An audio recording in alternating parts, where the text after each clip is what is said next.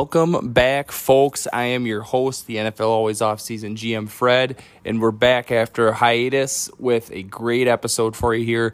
We're going to be running through our top 10 Day 3 Impact rookies. So basically, we're picking our favorite fits from the draft, guys selected on Day 3, that's rounds 4 through 7. And basically who we think can have the biggest impact in year one. We'll even take a look back at who we named from last year to see how we actually ended up on this segment. So make sure you stay tuned. We're going to jump right into it right away. So our favorite impact rookies from Day 3 of the NFL draft. Basically starting off this segment here, what I want to do is I want to look back at last year and some of the guys, check back on how we did. And last year we ranked them. We're not going to rank them this year. But leading right off the pack here, our number 10 guy was Marco Wilson for the Arizona Cardinals. I believe I initially kind of cheated with it and said Marco Wilson or Tay Gowan. Well, it turns out Marco Wilson had the edge there and actually played a ton for the Cardinals last year and was pretty much, I believe he was an impact starter. Like, I don't think he was like outstanding, but he started a ton of games for the Cardinals last year. So they got a good one on Day 3 of the draft last year. Daz Newsome was another guy. I don't really think he was even on the active roster for much of last year. But once again, he was selected in the 6th round, so you can't expect much. Our number 8 guy was Hamza Nasruddin. I struggle to say his name every single time we do it. But I think he was mainly a core special teamer for the New York Jets last year. I don't think he really registered any starts. He actually only says had 2 starts last year. So once again, key special teamer. When you look at how he was built, 6'3", 215, it kind of made sense that was where he was going to end up. Next, we had Brevin Jordan, tight end for the Houston Texans. Essentially what happened was he did see some playing time. I don't think he started a ton of games. I think Jordan Akins actually beat him out for that job and took a majority of the snaps.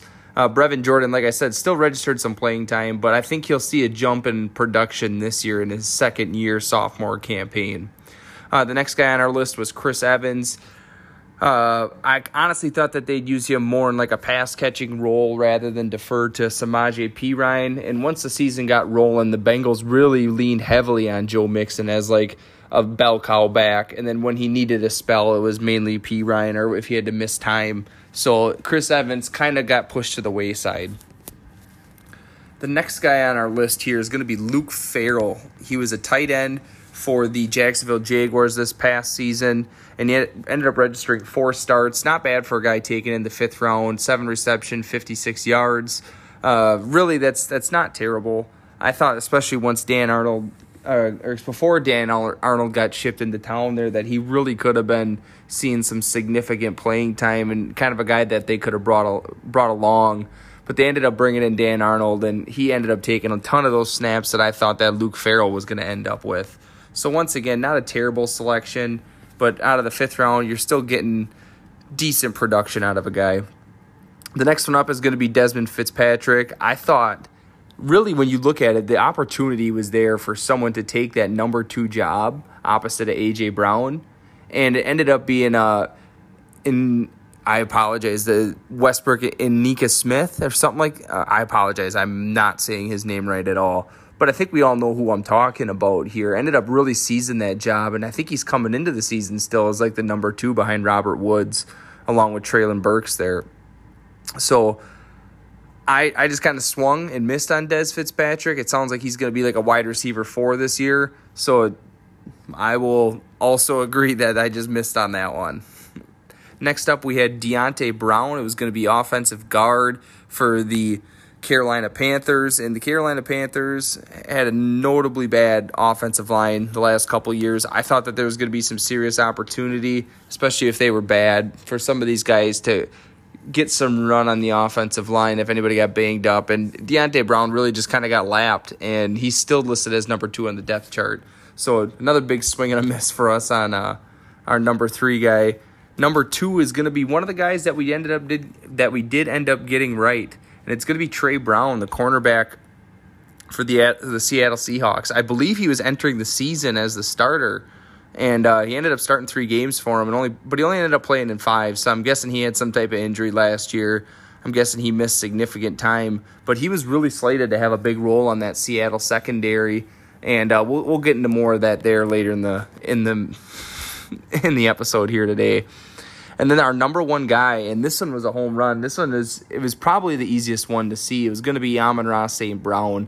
He was a big-time standout as a number one target, really, for most of the season, even ahead of Logan Hawkinson sometimes in their starting lineup. So really, this was an easy one to see. And him falling to the fourth round still doesn't make sense to me to this day, when he was a great football player at USC. It was a great fit in Detroit. They needed a guy like that, and that's exactly what they got. And he's going to have a big role moving forward. So Amon-Ra St. Brown, that rounded out our top 10. So we did all right last year. I think we're going to do a little bit better this year. And we're just going to get into it after a quick break here.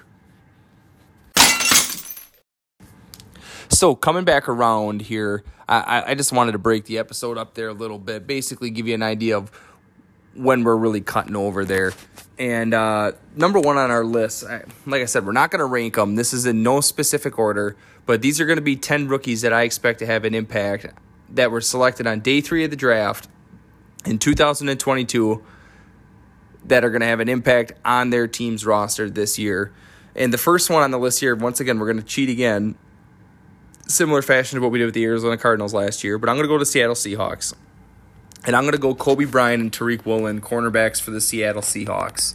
Now, the main reason I like this is these are classic Seahawks corners, where they're basically these really long, really athletic dudes that were kind of taken in the middle of the draft, that nobody's really expecting to have a huge role, but I think that they're going to have a big role. And one of them is going to be able to hit. One of them is going to see significant playing time. Someone's going to get nicked up. Someone's going to get put into the starting lineup. And I think someone's going to look really good. Right now, they're currently slated to have Trey Brown start. Opposite of him, it'll be Sidney Jones. And then in the slot, we're getting Uchenna Nwosu. And, oh, wait, my bad. Our lads has it listed as slot corner. My bad. That's strong side linebacker. I apologize. Nickelback's going to be Justin Coleman. So I think that the nickel's pretty solid there. But I think Trey Brown, if one of these guys really shows up and looks better than him, I think they could win that one. I think that they're all better than Artie Burns. I don't necessarily think that that's a huge obstacle for them. So I think that there's some serious opportunity for Tariq Woolen and Coby Bryant to get cracked into the starting lineup here and really make an impact on this Seattle defense. The next one on our list here is going to be Isaiah Spiller, running back for the Los Angeles Chargers. And I heard someone recently put it very well, and it's basically every year you're looking at this Chargers backfield, and Austin Eckler, just by the sheer volume that this guy gets in the passing game and the running game, he's going to miss some time. He's going to get nicked up. It's happened. I'm pretty sure he's missed some sort of time almost every year in his career. And I think he's at his best when he is splitting some time, when he can kind of vulture all those catches out of the backfield, but still have a role in the running game, but splitting the carries with somebody. And I think Isaiah Spiller is the perfect guy for that. He's this big physical back who's very shifty at the second level. And it's not going to be a question anymore. Is it going to be Joshua Kelly? Is it Larry Roundtree? Is it Justin Jackson? Who's going to get the carries this week? If Austin Eckler can't go, it's going to be Isaiah Spiller. This guy, I think he's going to be legit. He was my running back 2, I believe, in the draft. I really like this guy. I was not scared of his 4.62 speed. I was really impressed with his athleticism, his lateral quickness, his in and out of his breaks, his shiftiness, his ability to miss tackles at the second level. I really liked his game. So I think Isaiah Spiller fitting in with the Chargers is going to be a beautiful fit. Next up on this list for day 3 selections, it's going to be Zach Tom, offensive lineman for the Green Bay Packers. And really, when you look at this Green Bay Packers team, I think when you're leveling out their offensive line, you got Bakhtiari on the left side. I think Elton Jenkins' home is going to be on the right side at the right tackle. I think that makes the most sense, where the biggest hole is, and he can pretty much play anywhere. And then when you're looking on the interior, it's been a mixture of guys, middle round draft picks, early draft picks, guys that are not, they're slated as starters, but guys that they don't have a job locked up. I think Josh Myers would really be the only guy at center that's really locked in there. But you look at both guard spots, Royce Newman, John Runyon Jr., I believe the gentleman out of UCLA is going to get some run as well too at guard possibly this year, getting a chance to start. But Zach Tom, if he shows up and shows out, the road to playing time for him is going to be really easy, especially if Elton Jenkins misses time and they got to start shuffling some of these guys around. He's going to be able to insert pretty much anywhere of those interior spots, which makes you really useful. And if Bakhtiari has to miss time again, which he has the last couple seasons, you even have more flexibility. I think that this guy could see, a few spot starts and maybe even win a starting job if he looks really good. So Zach Tom, huge opportunity for him there. Next guy on our list, and I wanted to make sure we got a quarterback on the list. And it was almost criminal that I thought that this guy ended up going day 3. I just didn't understand. There had to be something that we didn't know about. I don't know if it's a character flaw. I don't know. I'm not stating anything. I don't have any sources. I just don't understand how this guy ends up as a 5th-round pick. But it's going to be Sam Howell being the quarterback for the Washington Commanders.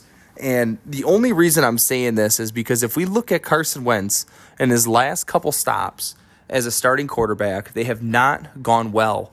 And it's almost puzzling to me at this point how Wentz gets the starting gig in Washington, unabated, there's no challengers. So if he's bad and this team is tanking and they're doing awful, you gonna keep rolling him out there? No, you're gonna move on to the next guy. Let's see what we got in Sam Howell. This guy had 1st-round pedigree headed into the year, and I thought he was very gutsy this season.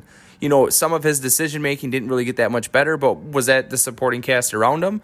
I don't know. When you look at when he had a great supporting cast the year before, he was a phenomenal talent.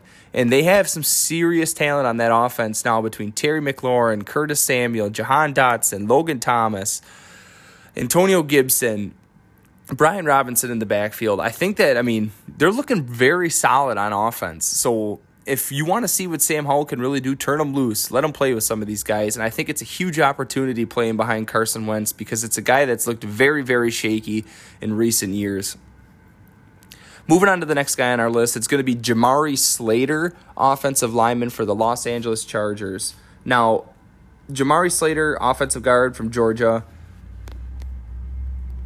had some representation in the national championship this year, and I'm just pulling up their depth chart because I think his road to playing time, once again, is very, very easily. It's very easily seeable. So currently, as it stands, they selected Zion Johnson. He's going to be a starter.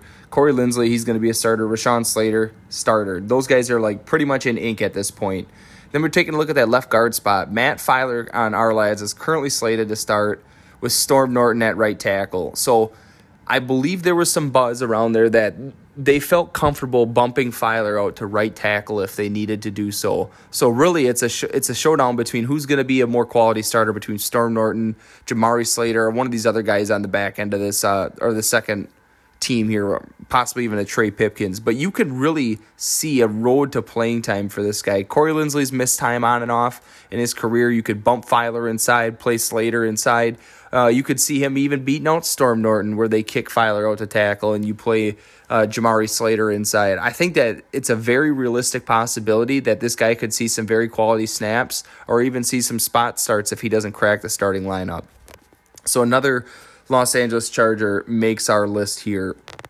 Next up is going to be Brandon Smith, linebacker from Penn State, selected to the Carolina Panthers. Now, Brandon Smith, athletic freak. He had some serious buzz coming into the season, but he didn't quite live up to the buzz. He still just kind of looked like an athletic project.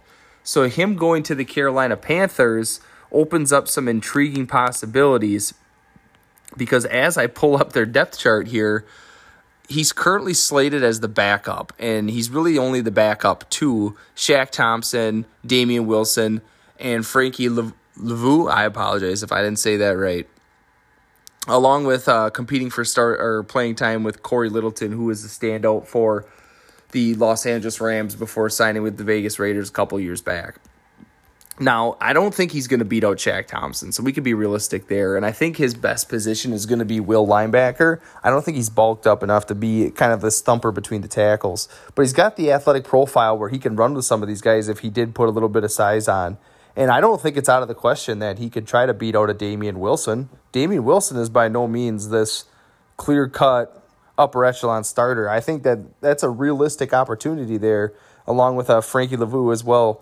at the other strong side linebacker position. But once again, he's going to have to add some size to do that. But I still see a road or an opportunity there, especially on a defense that has a lot of these guys that are athletic freaks, like a Jeremy Chin that can kind of play all over the place. So I think being very flexible in who you can line up is a big part of their defense. And I think I really like how he fits in there, essentially. Moving right along on our list here, we have our next player is going to be Khalil Shakir for the Buffalo Bills. And if we're taking a look, once again, pulling the depth chart up for the Buffalo Bills, they currently are slated to have Stephon Diggs and Gabe Davis. Those guys are concrete starters. Their number 3 receiver, their slot receiver, is going to be Jamison Crowder and Isaiah McKenzie are both going to compete for playing time there. So my path to playing time here is he could see some time if one of those main 2 guys, misses due to injury. But Jamison Crowder, oft injured at the tail end of his career, not exactly buying in. So you could see Shakir really trying to split a role here with Isaiah McKenzie, trying to compete for playing time on the field. And Gabe Davis, while looking extremely promising in the playoffs last year, he's been no sure thing in his career to this point. So I think Khalil Shakir really has an opportunity, if he can show out in camp, show out in the preseason, and earn a role on this offense, I think he could be a key piece for them moving forward as well, too. Moving right back to the Los Angeles Chargers, they had a ton of guys that I think that the road to playing time for them is just makes way too much sense. And the next guy on our list here is going to be Otito Ogbonnia. I apologize if I said that wrong. I'm just going to call him Double O. But this guy, he's got a real shot at being a starter, maybe even on day one. Currently slated in front of him is Jerry Tillery, who the product out of Notre Dame has not lived up to his first-round selection. Could be a guy that they look to move on from here in the near future at some point. And I don't even see him if Double O here could beat him out in camp. I mean, Tillery might not even start.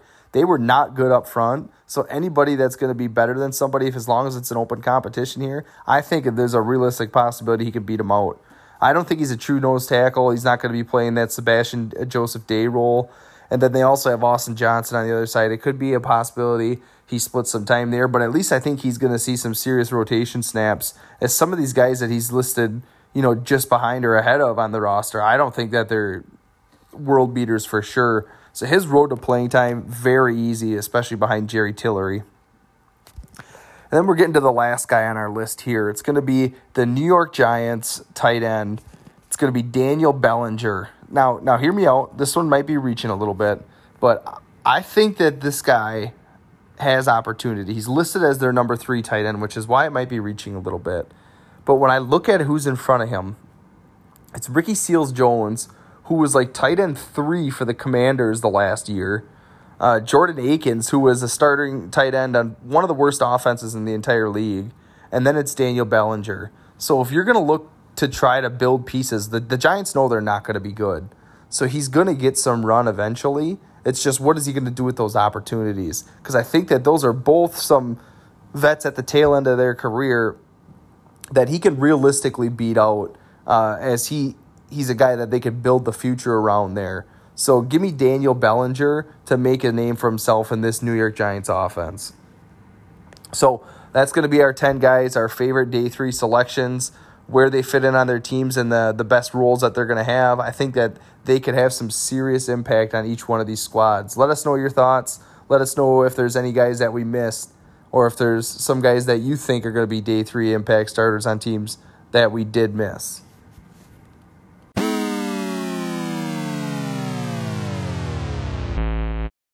So that's going to be it for the show this week. We're going to try to keep some of these off-season ones, unless we really get going on a rant here, pretty short. I want to keep some of these segments, under, 25, 30 minutes to keep them concise, keep you guys interested, moving along with it. Obviously, if there's some big-time breaking news, we'll hit that at the top, but we're always going to come to the table each week with some unique, different idea, or even something from last year that really went over well. So make sure you tune in each week, see what we have planned. We'll be going strong. each and every week. As of right now, we'll be posting on Thursday nights into Friday mornings, but stay tuned if that date is subjected to change. Once again, we appreciate every single one of you. Make sure you hit subscribe so you get the pod when it comes out each week, and we'll see you next week.